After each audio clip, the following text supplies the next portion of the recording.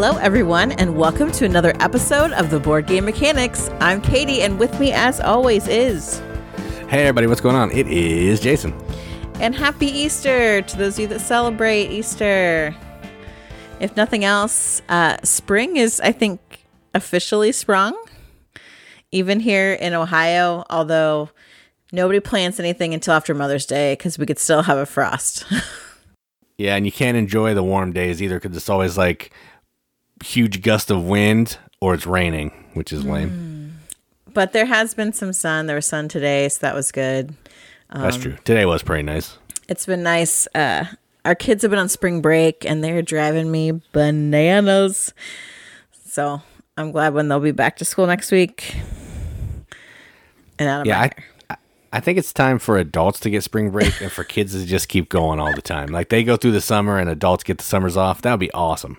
I mean, our kids have like amped it up. I don't know what their deal is. They're like at 11 all the time, fighting with each other, fighting with me, like negative about everything. I'm like, I'm sorry that I'm giving my blood, sweat, and tears for you. I'm sorry that I brought you into this world only for you to be upset that the restaurant that I was going to take you to instead of just cooking you food at my house, because we got food at the house. Like my mom would say, you don't need that. We got food at the house. I was going to take you out, but I was busy. So you're so mad that it's busy. I mean, come on, man. I know our kids act like they're like kids of millionaires. I mean, it's not like we spoil them. No, we talk about going to Speedway. Like that's a big thing for us. They act like they, like Kardashians or something. I don't know what their deal is. Anyway, we are, they're in bed now. So we're enjoying that quiet, enjoying time away from them and want to talk about some board games. So I'm going to talk about some news.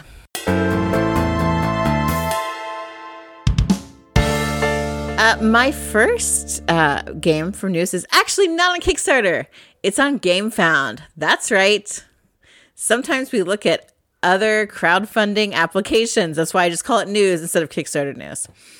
Actually, my correspondent in Field Fan Zero is really good at checking all of the sites. And then I'm like, oh yeah, I normally just stick to Kickstarter. But this is a really cool themed game and the artwork is awesome. And so are the bits. So I definitely want to talk about it. And this game is called Tir na Nog Between Worlds. This is an Irish kind of Celtic themed game where you are a storyteller going into the other world and visiting Tir na Nog. It's got these cool, you have like your little storyteller like icons that you're sending them out to get encounter cards. And then you're going to kind of build like I think they say like build your story, but you're basically, it's a saga. This grid of cards in front of you that you're working to like, you can move values around and you're trying to, and colors and there's card effects that happen. You've got like 5 rounds to get these cards kind of in this saga where you want them in order to get cards or to get these scoring points, because you've got these, I don't know, corresponding Geas cards, which are kind of directing the different rows of your sagas, and just kind of dictating how you're going to score different rows, different placement. So you're trying to like maximize that, which I love those kind of games, which I think is super cool. And the fact you've got like multiple, like 3 different possible scoring cards and like getting things connected. You want colors connected, but you also want to meet these other criteria and like make it the best scoring like thing that you can. I think that's really, really cool. Another really cool thing they do with this is that they've included the expansion and some upgraded bits. The deluxe components are included in your base price. That's right. They're included. You get the deluxe edition for the regular price. That's amazing. I love it. So if you like kind of a worker placement card tableau building thing, I don't know if I covered all the mechanics, or you like, like Celtic kind of mythology in some ways, check out Tir na Nog. It's on Gamefound. There's 6 days left, and The deluxe edition, remember, $36. Wow. That's a good price. I mean, I'm not going to applaud them for making the deluxe edition reasonably priced. It's 2023. But yeah, I do appreciate that. We will be getting a copy of this, and there'll be a video of it on our channel. I don't know if we get to keep it, but we'll at least have it for like a couple hours to do the thing that we need to do with it. Fingers crossed that we get to keep it, because it's cool. It does look like a cool little game, though, for sure. Yeah. All right, so back over to Kickstarter. The next game I want to talk about, it probably will be off Kickstarter by the time that you hear this podcast. And I'm so sorry about that, but I so want to talk about this game, and I'm hoping to convince Jason that he needs to buy back the deluxe version of this game for me, because I want it so bad. And if you don't know why I want it so bad, you obviously haven't listened to the podcast for a while. The game is called Let's Go to Japan. This is from AEG. I'm a big fan of AEG games. We have a lot of there's little small games. They just do such a great job. They had great sales for Wild Origins. It was like my jam. Now they go and they're like, let's go to Japan. I'm like, heck yeah, let's go to Japan.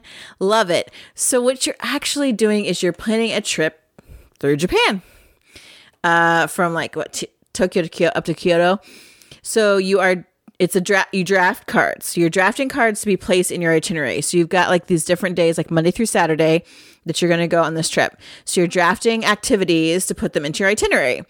And you can place them, you can stack up different activities all on the same day, but those activities maybe you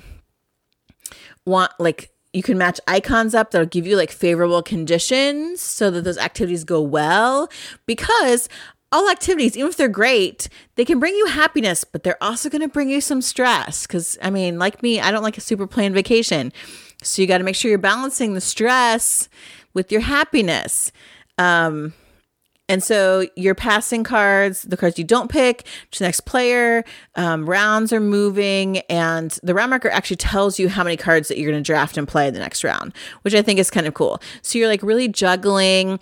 In order to travel between cities, you got to add train ticket tokens to go between these activities if you're going to different places. And then at the end, you're going to go on this trip that you've built together to activate and score your cards Monday through Saturday. I love that idea. I don't know it yet.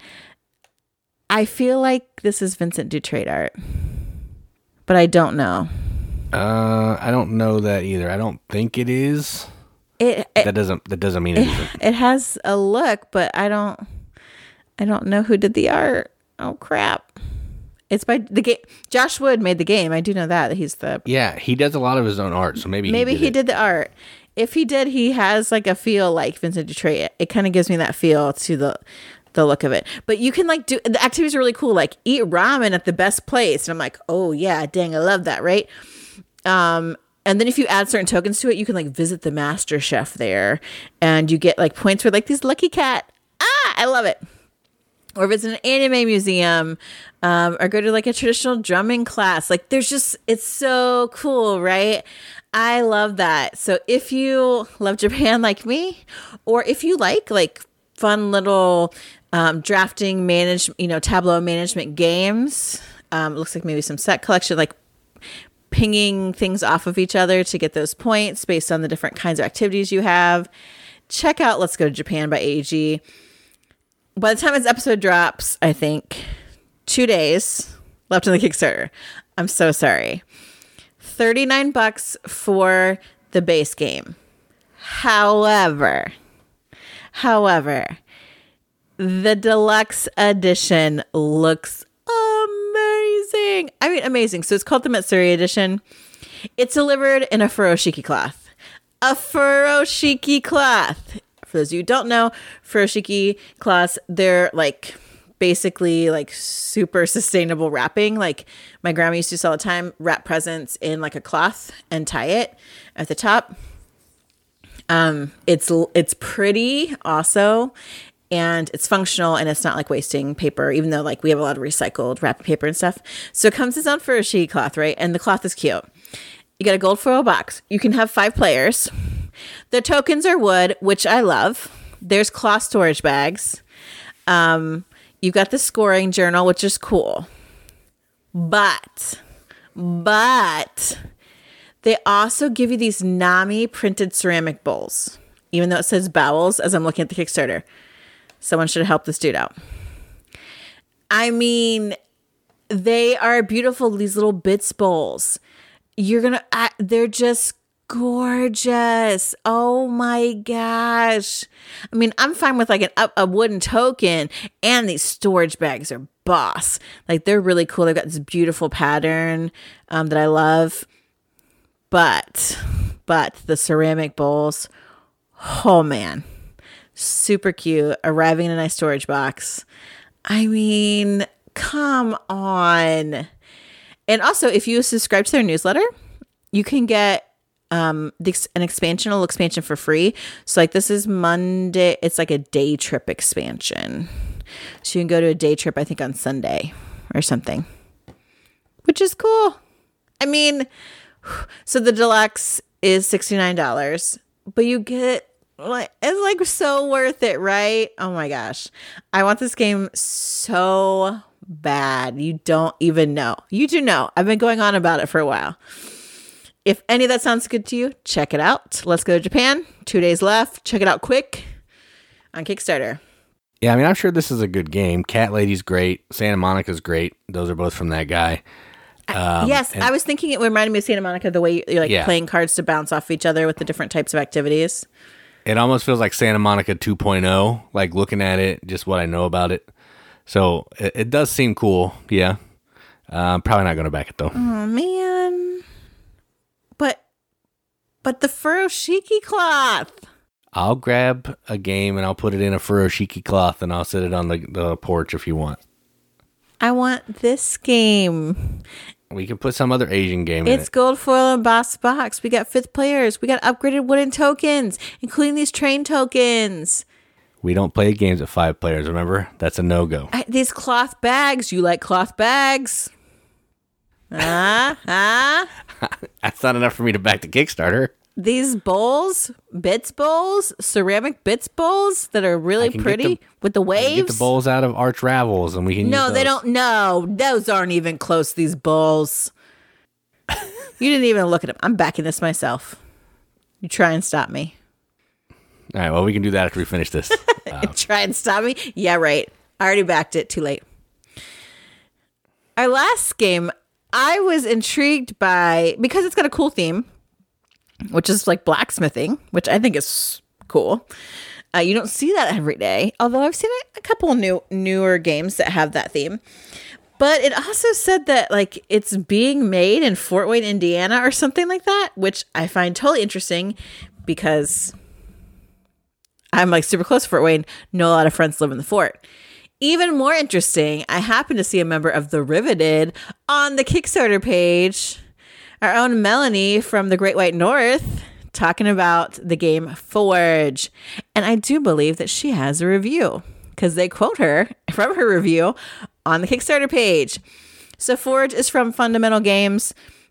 You have a blacksmith shop and you're going to forge some stuff. And you're also, to do that, you're going to send your assistants out and your blacksmith out too. So you got the blacksmith guy and your assistants. Go out to the city, you're going to get resources, you're going to develop your forge, you're going to like work on it, and you're going to fulfill contracts. I mean, basic worker placement kind of game, but with this really fun theme, really cool bits. So you've got your blacksmith, he can go out, you've got your assistants, they do different things. When your blacksmiths return to the forge after all the actions are done, they can actually forge a contract card. And like the bits are really interesting. And you've got hammers that mark your achievements. So you're going to go out to the city, you're going to develop your forge, you're going to gain reputation so that you get special benefits. You go to the mines, get metal so that you can, do your forging and upgrading. And then you're trying to like meet these different achievements to drop your hammers on this cool board, training your assistants so they get better at stuff.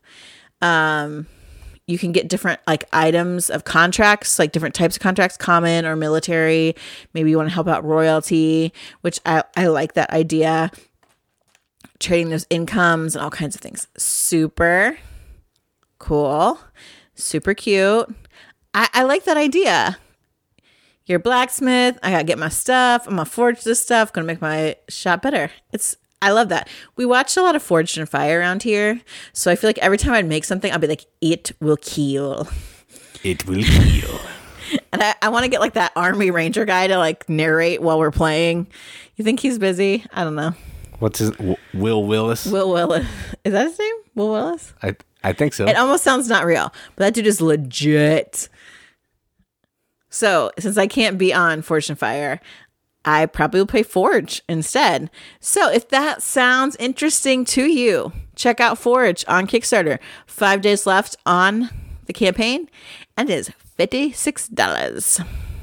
Yeah, this one does look cool. And I was looking up this company and the designer, and I really thought I'd done a game from them, but I didn't recognize any of the games on the list. So it just all seemed super familiar, like the company name, the designer's name. I was like, man, I've done something here. But no, they're all games that I would never play. Aside from this one, I would play this one. But the other ones, not so much. Well, there you go. And those are all the games I have for this week on Kickstarter. And Gamefound, actually.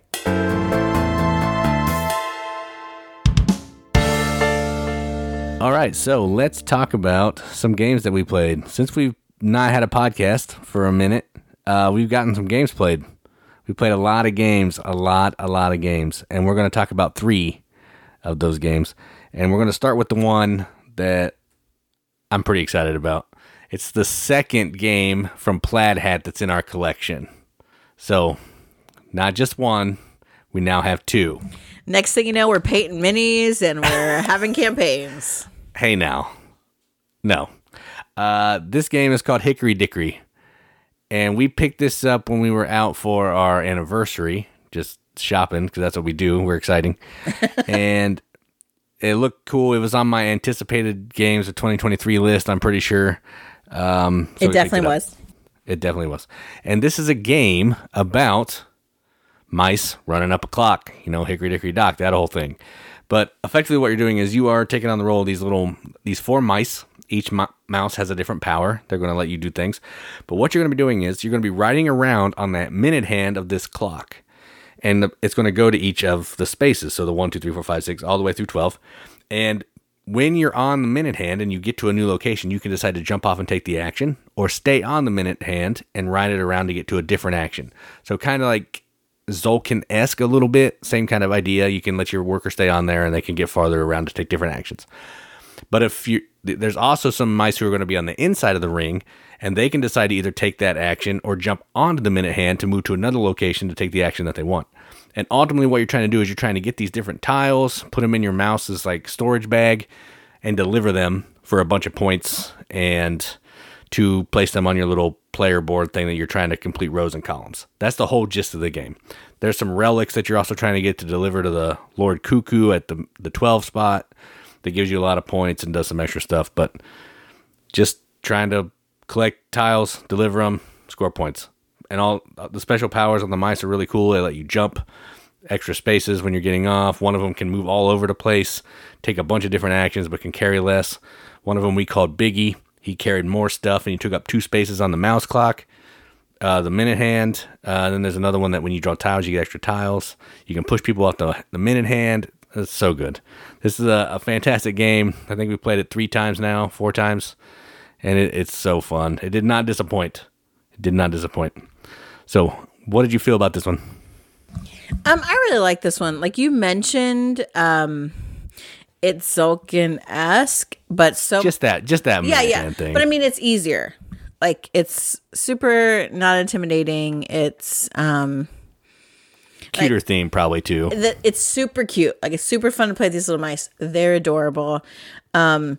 And it is fairly strategic. I mean, you're like, okay, you really honestly need to get your mice together. If you have hope of, trading and getting stuff where it needs to be, like, because your mouse can only do the one action and then it's stuck there until the next round. So it's like, okay, I might not be able to deliver every round. I've got to get some, different like buttons and marbles and stuff in my bag. I have to get to someone who can actually sell it. So that moving around, trying to hang out on the clock hand, as long as you can, or to be able to be in the same space as another one of your mice. Like, that's super key and difficult. Like, honestly, the first time we played this, I was like, boss. I think ever since then, crap. Like, really. Yeah, I actually won a game of this. It felt good. But it's really fun. It's really fun. I liked it a lot. It's super cute looking, so cute. I love it so much. The look of it, totes adorbs, right? Yeah, it is awesome. And the thing that I think is interesting, we have 2 plaid hat games, and they couldn't be further apart in theme and gore and cuteness. Abomination, super dark and grimy and crazy theme, and this one's adorable, like super inviting. So that's pretty cool too. All right, so the next game is one that I've played a lot online, and we got sent a copy from someone who listens to the podcast, and then we played it in real life, and I think Katie's actually played it more than me in real life. And this game is Sea Salt and Paper, and this is a Bruno Catala and Teo, I'm not sure how you say his name, Teo Riviere. I don't know, he's French. I'm not good with names. Sorry, that's just what we're going to say. Bruno and Theo, there we go. And this is a little card game with adorable little origami art. And what you're trying to do is you are trying to collect cards to score points. And the way you're going to do that is by either drawing cards off the top of the deck or drawing a card from the discard pile. Now, there are some cards you have to hold in your hand to collect the sets in your hand. And the more of those cards you get, the more points you get. But there are some cards that are called duos that they have matching symbols in the top corner. You can play those down and you can take special actions. There's 4 different kinds of those. Some will let you draw off the top of the deck. Some will let you take another turn. You can steal cards from players, and you can search through the discard pile. And then you're going to keep going like that around until someone gets to 7 points. Once someone has 7 points, either a card's up in front of them and in their hand, they can decide to either stop, everybody scores the points on their cards, or they can do a last chance, which is I'm basically betting that even if everybody else takes one more turn, I'll have more points than them. And then once it comes, if you stop it, you score. If you go back around and you had the most points, then you score as well. And then you're just trying to play until a certain number of points based on the number of players, and whoever has the most points is the winner. That's it. It took longer to explain that than it does actually play the game, but it's a great game, fantastic art. It's a lot of luck, but you're just trying to. I like to call this making the best of what you draw the game. That's kind of what it is. But I really like it, and it's super fun. So, how do you feel about this? I don't know if I played it more than you. Like, maybe. I've played it like 5 or 6 times now. I've only played it with Amber and Jamie, Chris and Amy, and you won. And that one game so that's it. Oh, okay, I played it. Yeah, so you played it more. And honestly, like when you explained it the first time, I was like, whoa, it seemed overwhelming. And then I taught it the other day, and I literally explained it in like 30 seconds. And they're like, oh, okay. And it was fine. So I don't know what happened. Well, there's just so many cards. I think that can feel a little overwhelming. Yeah, or if I just understood it better myself. But probably. I mean, obviously, the origami is a huge winner for me.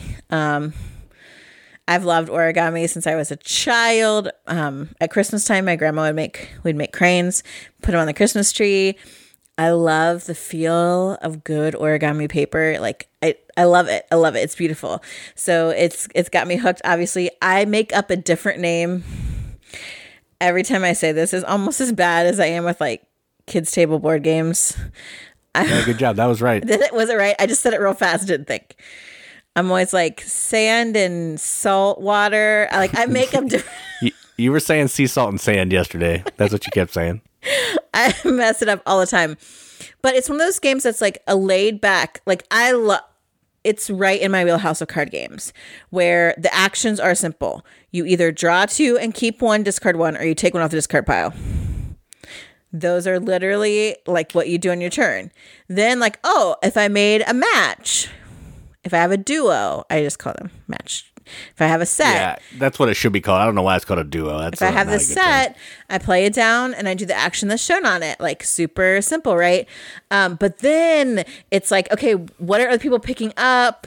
What's out there? What have I seen? What am I going to draw? Like, should I keep this? Because there's set collection cards. There's also the matches of cards. There's cards that give you points based on the number of a certain type of other card that you have.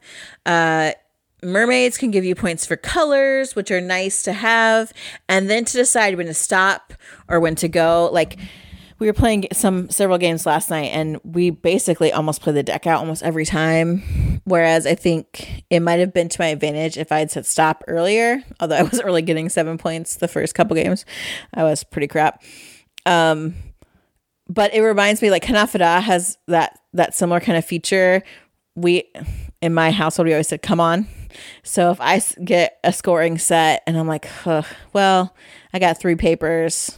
I want to go for 5, or I want to, I can get more. I'm going to say, come on, everybody keeps going until someone else scores. And I'm hoping it's me because I get double my points. Big risk, big reward. So here it's in some ways the same. Instead of koi, you are saying last chance. And knowing when to say that and to your advantage, that is something strategic that you can do and bypass some luck. But yeah, there is some luck about cards come out and, how they come out in the cycle. But it's really pretty to look at. It's very casual to play, but full of meaningful decisions, and multiple paths to victory. Always my favorite. So I really like this. I have played it a lot, and I will continue to put it in my rotation of games that I like to teach and play with people. It's good. Yeah, you were comparing it to Hanafada, but to me, it kind of feels like gin rummy. I think it's more like Hanafada than gin rummy. I'm a huge gin rummy fan, and it feels like it, only because you're keeping those cards in your hand, trying to collect the sets all in your hand, and that's what you do in gin. You're trying to get the runs in your hand, and then you're knocking, which in this case it would be the last chance. Everybody else gets a chance to beat you. But you're also playing. You're playing some cards out in front of you too. Like, I don't know. It's like regular rummy and gin rummy combined. That's how I kind of look at it. And the people I played with last night were like, "This is like phase 10," and I'm like, "No, it is not at all like phase 10. You are crazy." It's definitely not like phase 10. I was like, whatever you tell yourself. That game is terrible, and this game is not terrible. No, it's awesome. All right, and the last game we're going to talk about is a game that I made a trade for on theme alone, because I'm a sucker for games about bands and music band themes, and that's what this is. This is TrollFest. This is from Trick or Treat Studios, Bruno Fedudi with the co-designer. I can't remember his name. And what this game is, it's super simple. You are forming a band of crazy creatures like orcs and goblins and mermaids and all that kind of stuff, playing different instruments, singing, and then you're going to take that band on tour to different towns to put on performances to score points. That's more thematic than the game actually is. But what that really means is you're going to have some cards played down in front of you, different band members, different stats, instruments, and you're going to move your little van to the location, put a ticket down, score points for the band members that match the color of that city. That's legit the game. And you're going to do that till someone runs out of tickets. There's also these little action cards that you can play to help you along your way. You're trying to collect these dragon token light wooden bits that if you can get the most of those, you can score some points. And there's just lots of ways to score points at the end of the game. So you're trying to get points during the game and then collect cards and all the stuff you need to score a lot of points at the end of the game. Super simple, pretty quick, but theme alone, this is a 10 on theme because I love the theme. Gameplay is probably like a 6 or 7, but theme is a 10. So how'd you feel about TrollFest? It was okay. I think I need to play it again to decide how I really feel about it. It doesn't get any deeper on multiple plays. I'm not expecting it to get deeper, to be honest. Like, I'm also trying to decide, like, is it just dumb luck? Is there a good way to win or go about things? I don't even remember who won. Did I win? Yeah. I don't remember who won. I was just enjoying the journey. I don't know. Yeah. I feel like it has potential to be cool with that theme, but the theme doesn't really enter into a ton of stuff. So I don't know. It was okay. It was okay. I mean, it's something about getting an orc that's playing a mouth harp that's pretty fun. I mean, I would play it again. I will say that. I would play it again. But if it doesn't hit better the second time, I'm not playing it again. Yeah, I've played it twice. It plays out kind of similarly. But the good thing is it's like 35, 40 minutes. It is, so it is quick. That's true. It doesn't outstay its welcome, which is pretty nice. All right, so starting on a high note, ending on a note. Those are the games we played. Let's keep going. TrollFest might not be high on my list because it's not really my type of game necessarily. I have a few mechanics that I absolutely love. One of them being Jason Smith. There's some things that I'm going to edit that out. That was terrible. Go for it. I don't care. It's late. I had some dairy. I'm wound up. The kids, I don't know what's happening anymore. But there are some mechanics. If I see that on a game, I am automatically interested.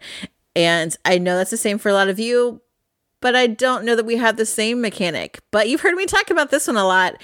And I was on the Board Game Rundowns Whiskey Wednesday a few weeks ago. I don't know how many weeks ago, maybe a month ago. Yikes. And they let me choose the topic. And of course, I want to talk about one of my favorite mechanics, which is deduction. Dun, dun, dun.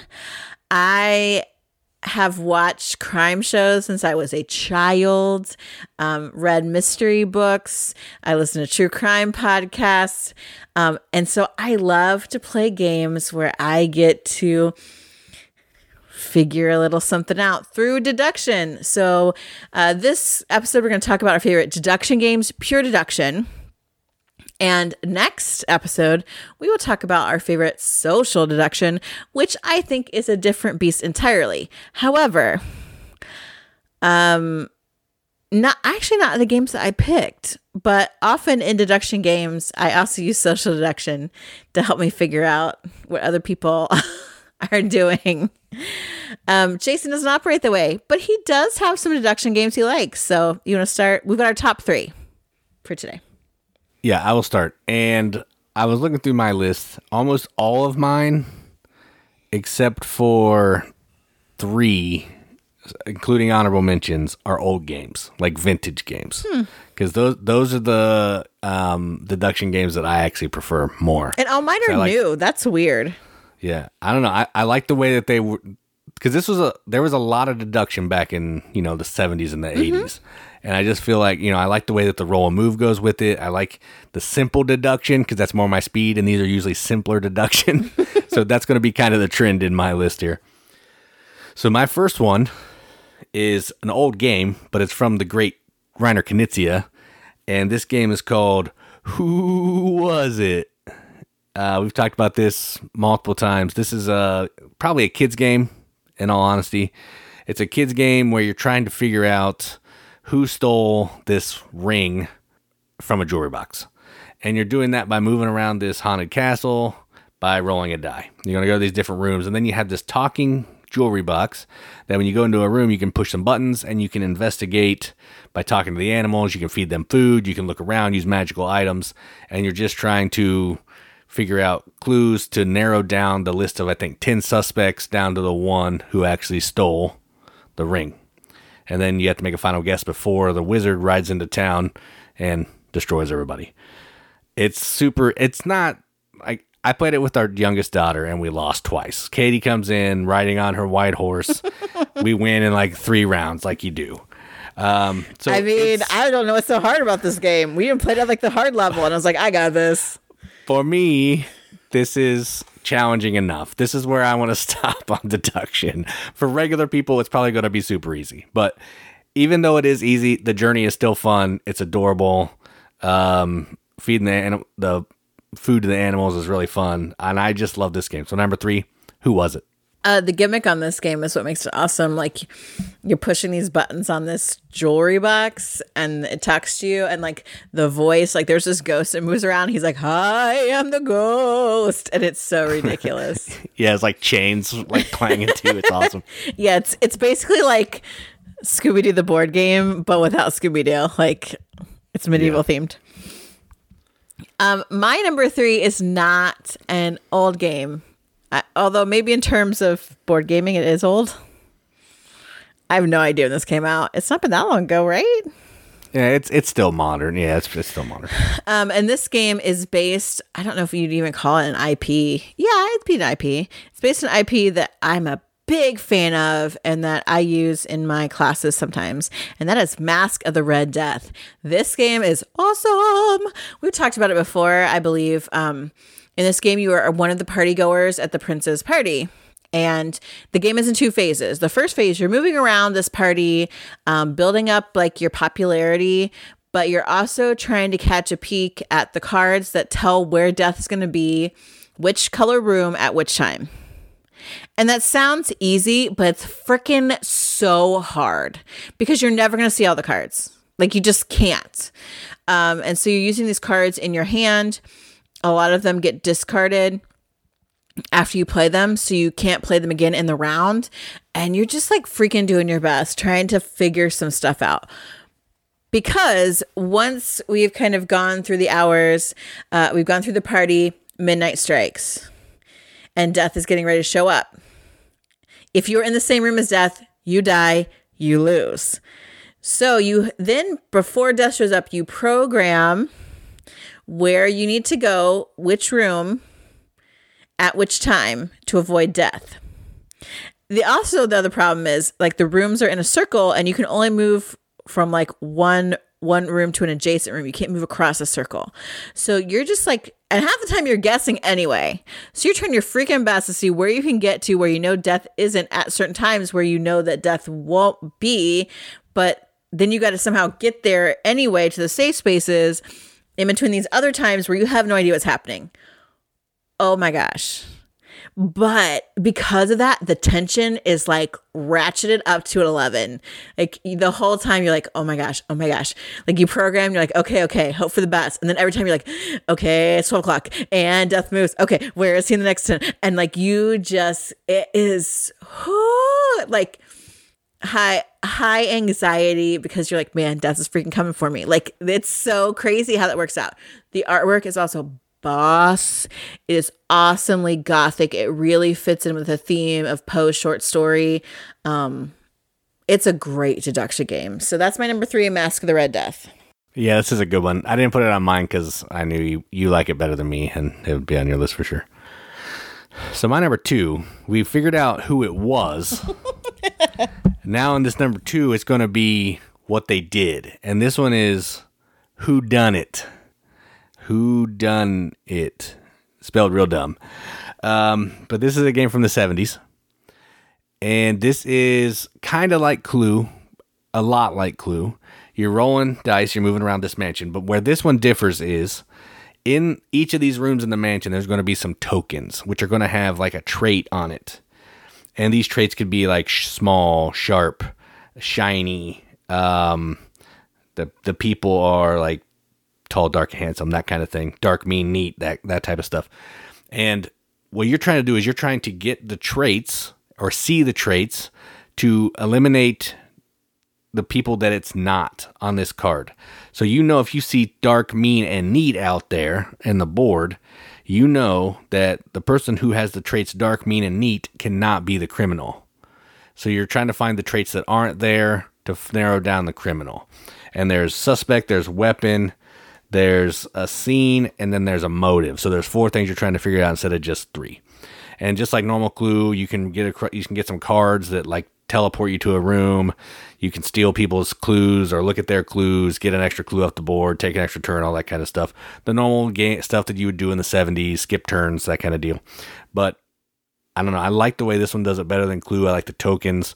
I like that again, it's more my speed of deduction. This is probably easier than Clue, which is why I like it.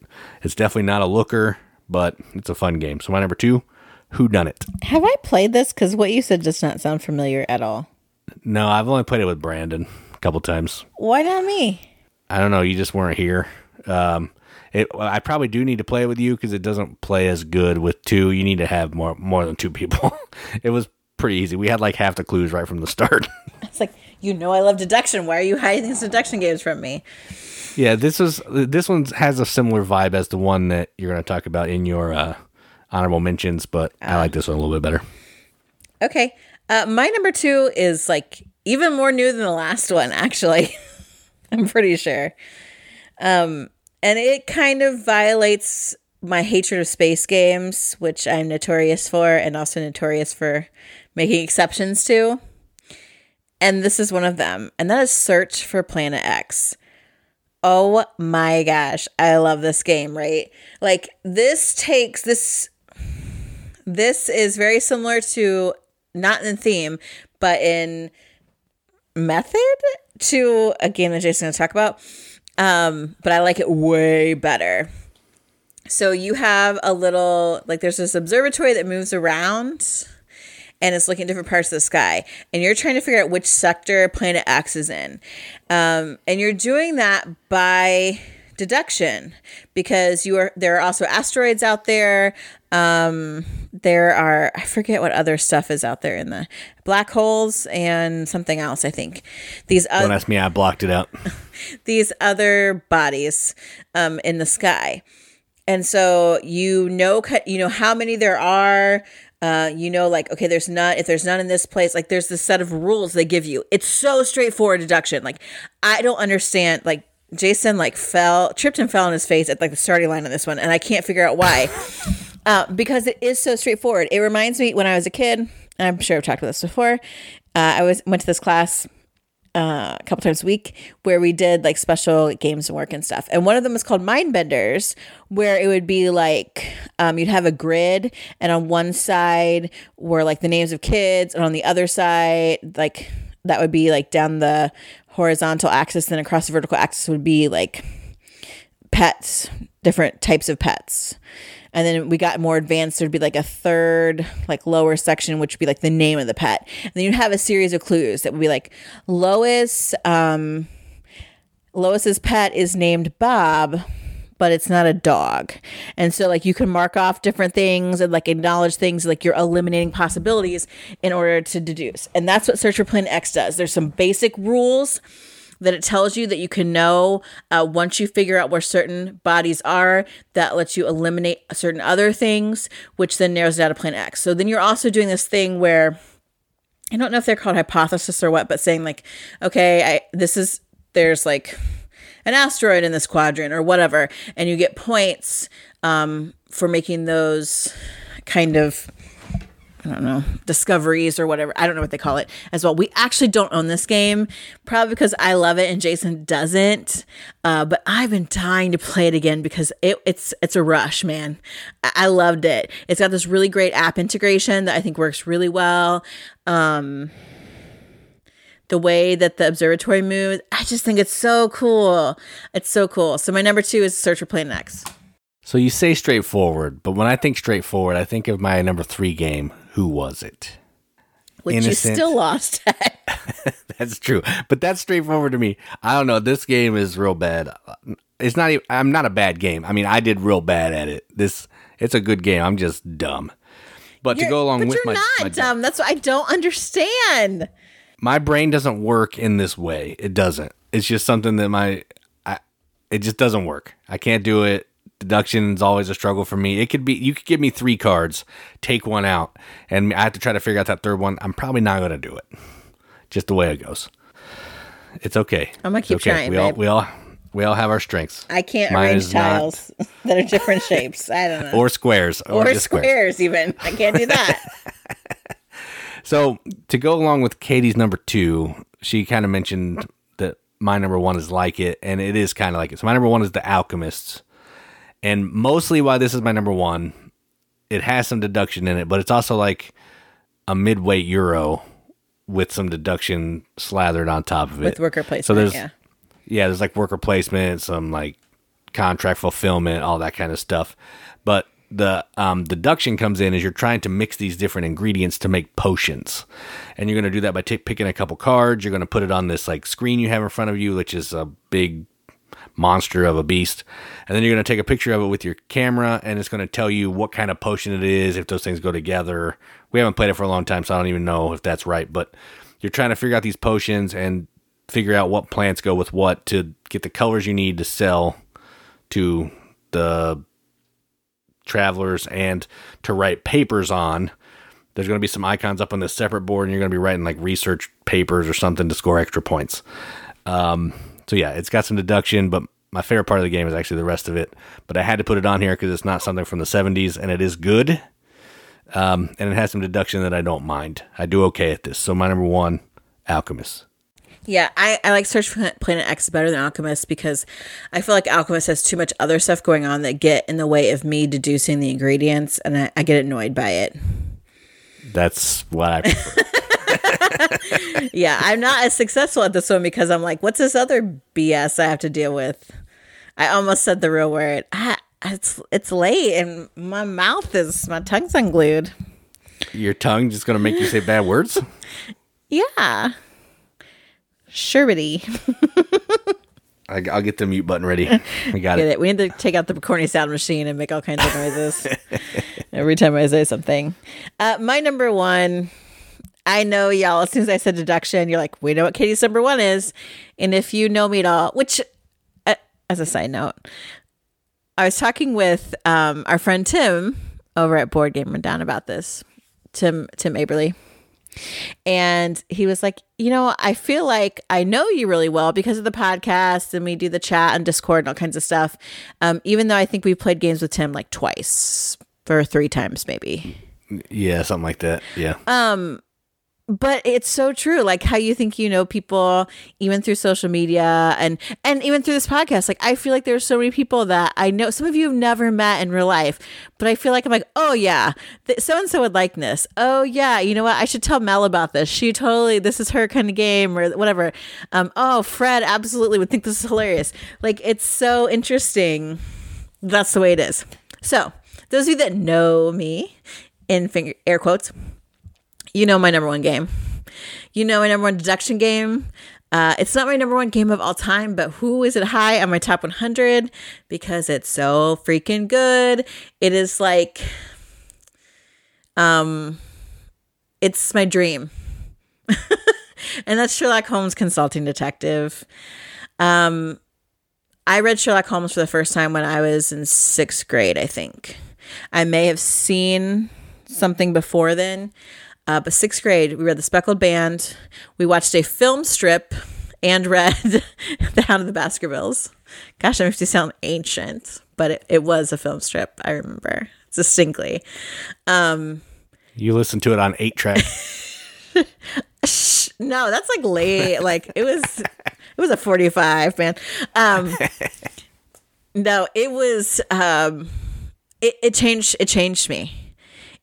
I already loved books, but literature became such a big thing for me in 6th grade, and Sherlock Holmes was a part of it. Sir Arthur Conan Doyle, the way he wrote, like the idea of the Moors and Sherlock using his observation skills. And that's what Consulting Detective does. If you don't know about it, if you haven't heard me talk about it a billion times, Consulting Detective is where you basically get to be Sherlock. There is a brief beginning of a case that they give you you have a case booklet. So the first page or 2 lays out the case. Some give you more information than others, for sure. You've also got a map of London. You've got a London directory. You've got some newspapers. And depending on which one you have, there might be some other things thrown in there. So then once you read the intro to the case, you go do the detective work. You think about what you know. Who do I need to talk to? I need to go to the crime scene. I need to go see, the criminologist. What kind of testing can we get done? Did the cabbies see anything? Have there been any telegraphs? Like, you are doing the legwork and you are thinking it through. Like, there is no hand holding. There is no checking off boxes. You have to find the box. And for me, this is all those stories I loved as a kid and as an adult. I got to be in it. It was like it was like LARPing, but not actually doing it, just reading and thinking, which makes it sound even nerdier than I thought possible. I don't wear costumes while I do this, but not yet. I'm like, I've got a magnifying glass. My favorite then there's several. There's the original, which Astari did at first. People like complained about that one. There's translation issues, whatever. That didn't stop me from having a good time. There's a Jack the Ripper and the West End Murders. That is the best, in my opinion, of the ones I played. It's the best. They've made other advances in the game since then to make it a more game-like experience, I would say. But when you work through the Jack the Ripper murders, it follows historically a lot of those murders, which I think is really interesting, number one. But in each case, you're not necessarily figuring out who Jack the Ripper is. You're figuring out some other things about that particular murder. And at the end, you put them all together to try to figure out who the most likely the murderer was. Unbelievable. I was that crazy guy, that meme where his hair is wild and he's got like push pins and Post-its and strings everywhere on the board. That's what it was. I was like pulling out unused pawns that we have, like putting them everywhere, like moving, like it's so good. It's so good. It's so immersive. It's so thematic. Yes, there's a lot of reading. Obviously, it doesn't bother me. I'm an English professor. And I play with one of my best friends who she is also a big reader like me. And we love Holmes. And we just like get into it, man. We're like, kids, don't come talk to me. I'm solving a murder right now. I don't care what you need. Unless the house is on fire and I have to save this case, I don't care. Like it's so great. And it's like an armchair detective's dream as far as a game. There are other ones after that have done some interesting things. Carlton House gave you a separate booklet and a separate map that you can look at the location itself of the house. And like, honestly, where the rooms were and things were really important. Then they did what I'm working on now is the Baker Street Irregulars, which I think has been the best advancement game-wise, where when you go to certain places, you get to cross off a letter because you found like a clue that will help connect to another place. So that really keeps you, if you show up somewhere and it's like, oh, have you marked the letter J? If you haven't, it's like you find nothing and you have to have some integrity not to read the entry and you leave and go somewhere else until you find that letter to get you what you need to know, because you should have gone somewhere to lead you to the right place. There is a new one that I've heard is a little different. The one that takes you to America and gets you involved with like the underground old ancient one cults or whatever, which I have not yet played because I'm still finishing the Baker Street Irregulars. There's only, I think, 8 cases instead of 10, or 6 cases instead of 10, I think. I know it's different, but I'm willing to give it a go because I love this game so much. And I've taken a ton of time to talk about it. My number one, Sherlock Holmes, Consulting Detective. Yeah, I got nothing to say.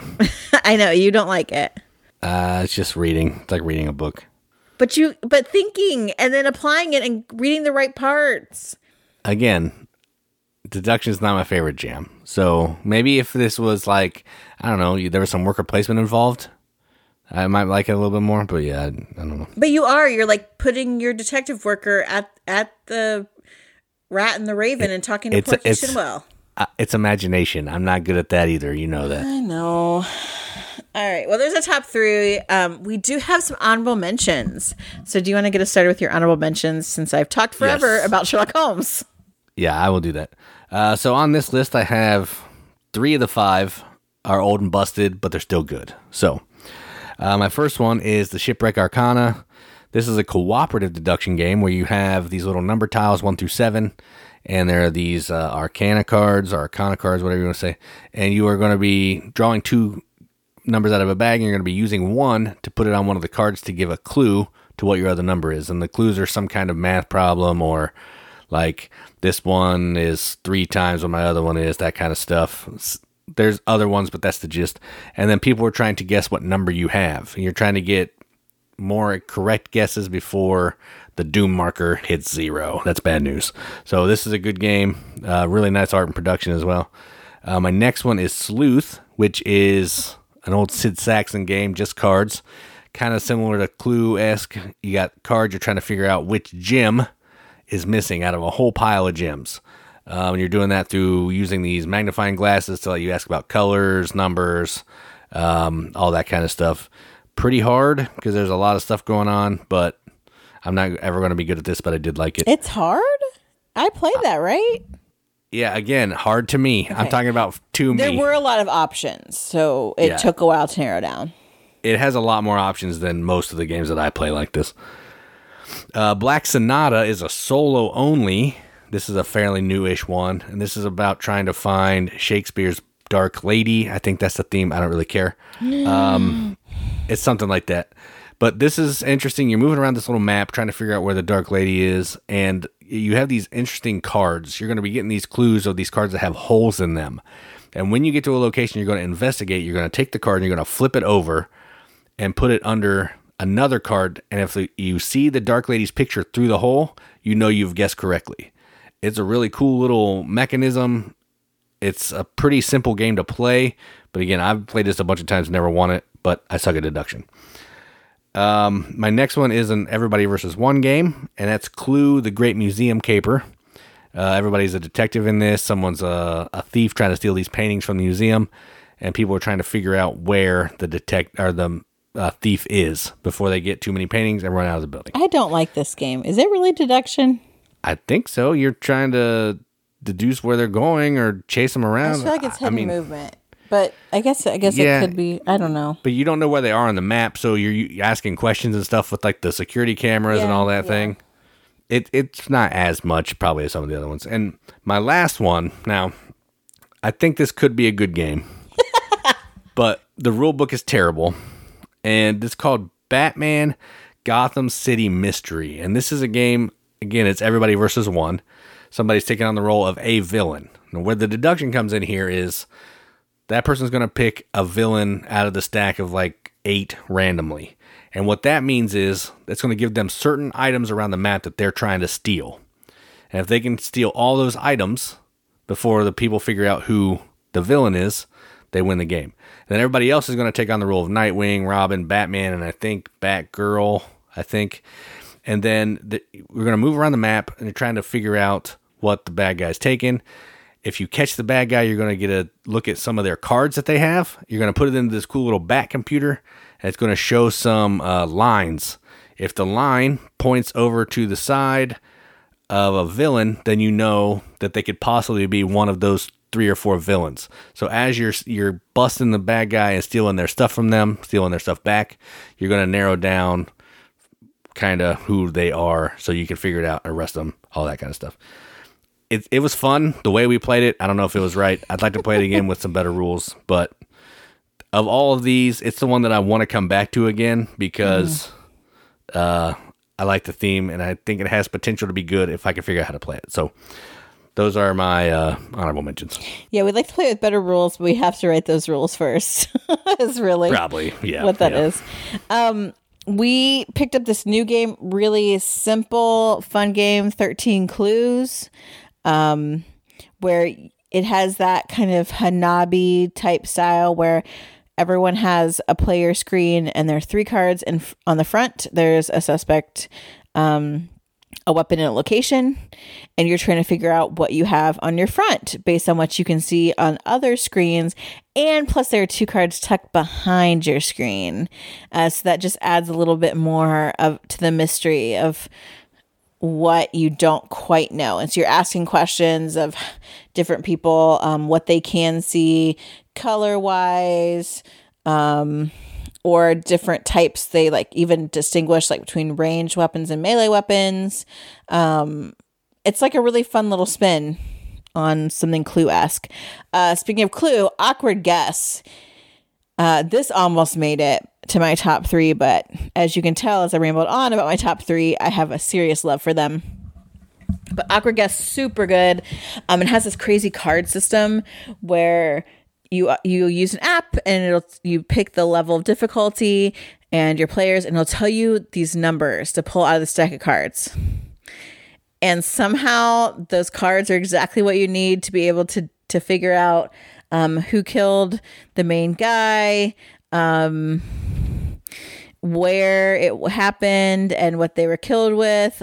Sometimes they have an accomplice. Like, it can get really difficult. I've only played even on like the normal level, and it's hard. But the cool thing about this is like you're trading, instead of just like saying like, oh, do you have any, I don't even remember how to play the Clue now. Do you have any? Oh, in the room. How many like, red cards can you see? No, in the room, like in Clue. Like, do you have something from this room with this weapon or this suspect? You say, okay, I want to know about this suspect and this room. And so then people offer like, oh, well, I've got 3 value of clues that relate to that. And so you choose whose clues you want to take, and then you have to exchange clues from your own hand that are equal in value to the clues they give you. So info moves around a lot, but it's tough. It's good. 221B Baker Street is an old and busted, but I really like this for some reason.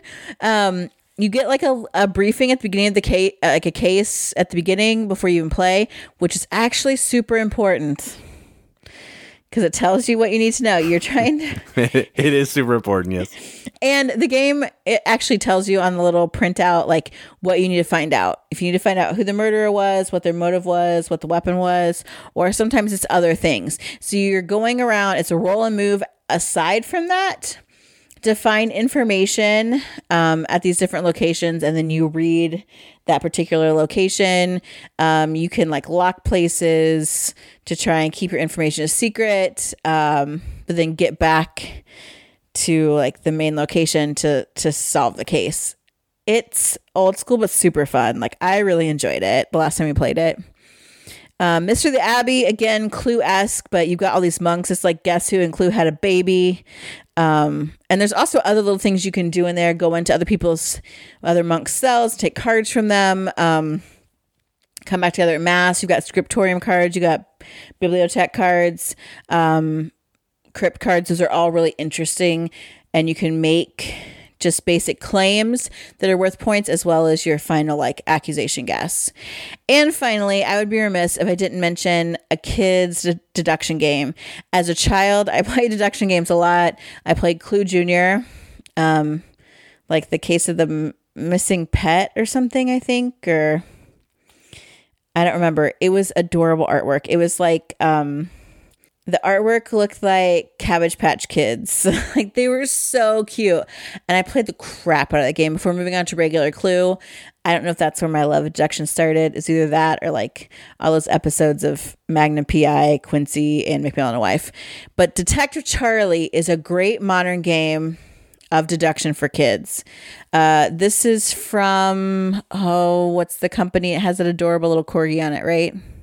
I'm looking right at it. Ludo. Yeah, Ludo.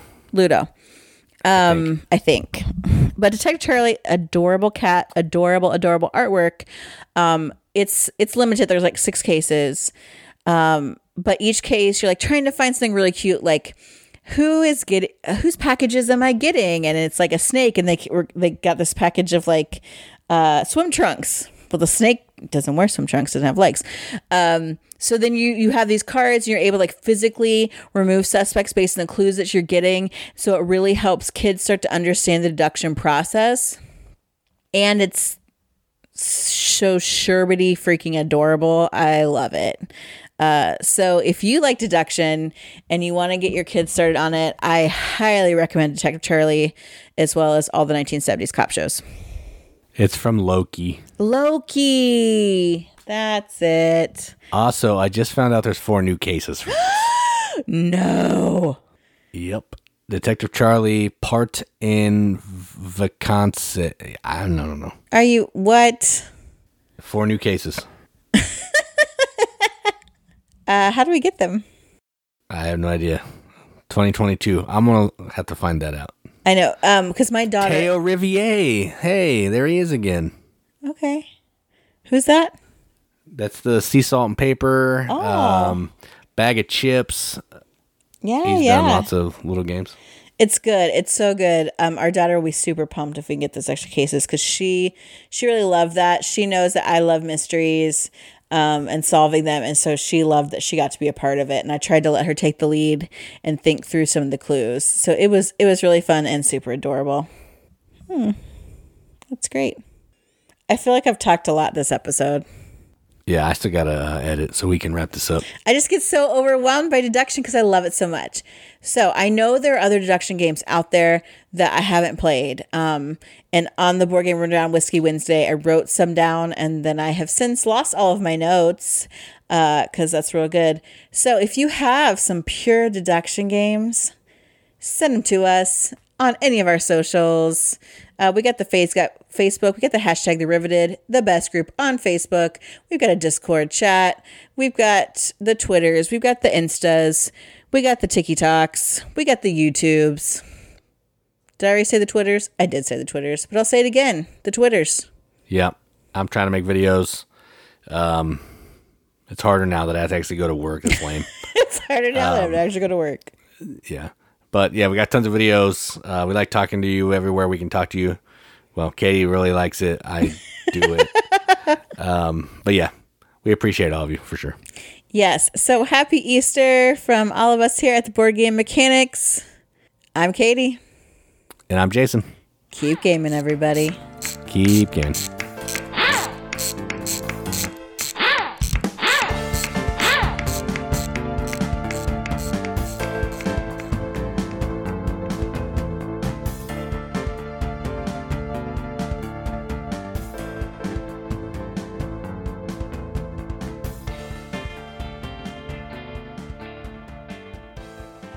I feel like I got louder as the episode went on. Like I just kept escalating. Like I didn't know how to, I was having trouble controlling the volume of my voice.